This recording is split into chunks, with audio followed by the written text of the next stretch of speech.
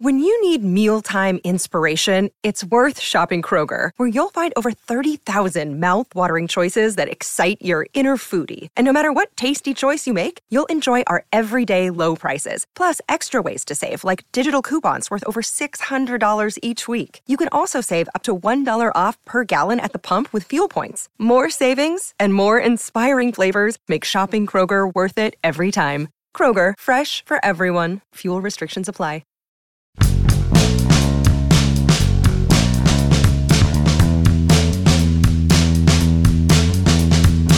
2 days in a row of dumping on the prospects. No way. Yeah, we're going to do it again. Good morning to you. Good Thursday morning. I'm Dejan Kovacevic of DK Pittsburgh Sports.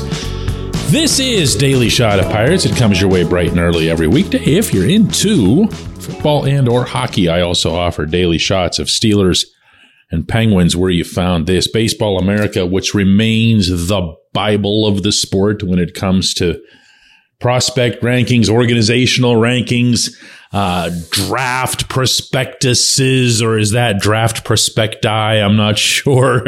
One way or another, they're really, really good at what they do. And I'm not saying that just because I did some work for them a few years ago myself and got to know some of them. They're total pros.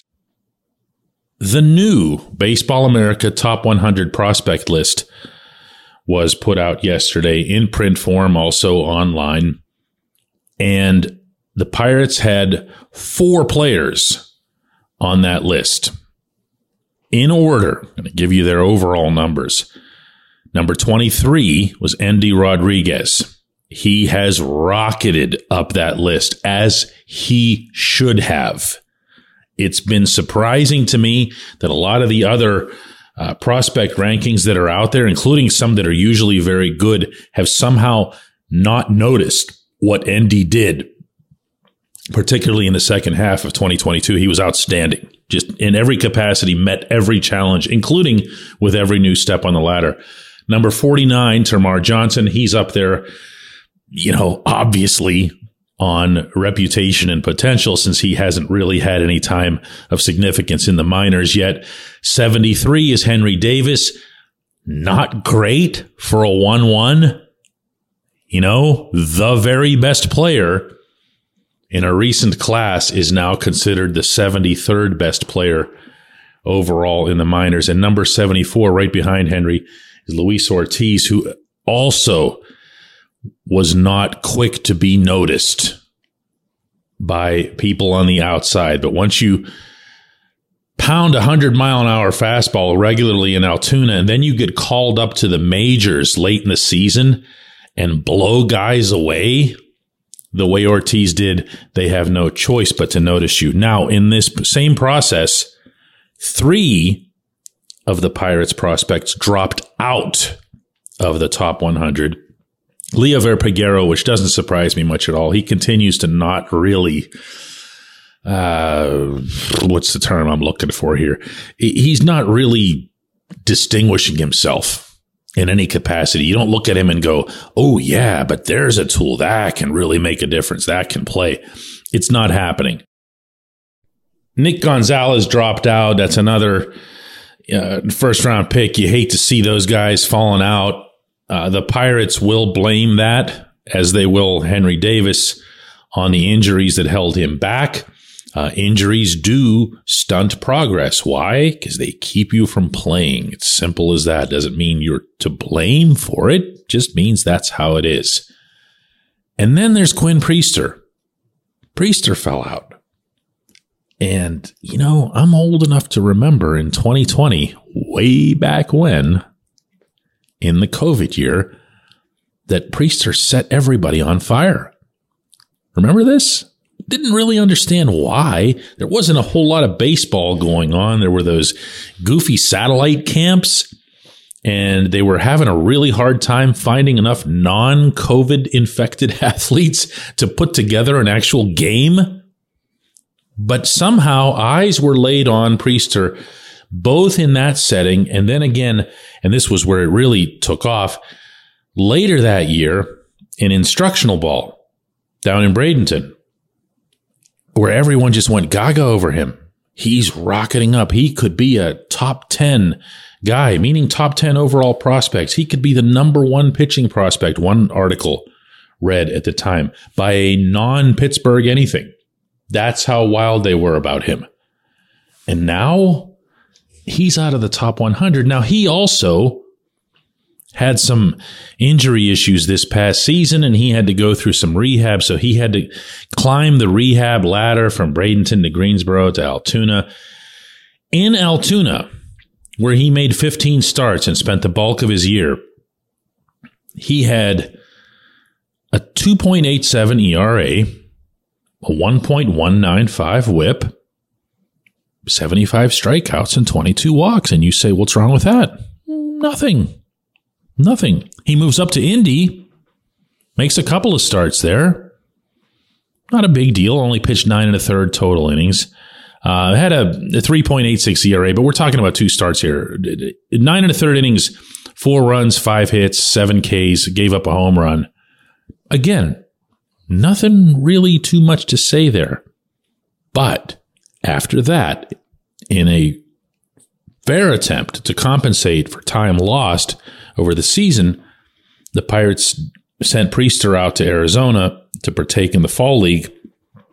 And out there, he made 6 starts, had a 6.26 ERA, a 1.565 whip, and gave up 3 home runs, 22 strikeouts, 10 walks. It didn't go great. And what ends up happening with prospects at this level, meaning that make it into a top 100 like this, if you're not great, you're falling out. It's as simple as that. You're not going to see guys hang around based solely on potential. You have to have some kind of numbers and some kind of performance. You can't just say, well, he's got all the tools, he's got this and that. Priester's not a 100-mile-an-hour fastball guy. He's not someone who's going to blow you away the way Ortiz did. He's not necessarily even a super stuff type of guy. He's a good pitcher. He's potentially a really good pitcher. But now he falls out of that top 100. And this is concerning. This is concerning about partially acquisition. Obviously, Priester was selected in the draft in 2019 ahead of the Ben Cherington era, but way more so about development. You want to see your prospects either stay on the same path, the same promising path, or get better. What you don't want to see them do is get worse and fall off lists like this, and then the guys who replace them on the lists are brand new, like Termarr Johnson. Oh, yeah, well, wait till the Pirates get a hold of him, and you're going to see him fall too. I promise you, right now, I will keep an eye on this stuff and speak to it as it comes available as objectively as I possibly can. If you see the Pirates rocketing up these lists, that'll be the subject matter. I'm not on some kind of agenda hunt here, okay? This is a legitimate concern because this is what these guys were supposed to be significantly, not a little bit, significantly better than their predecessors. And so far, they are not. When we come back, J1Q.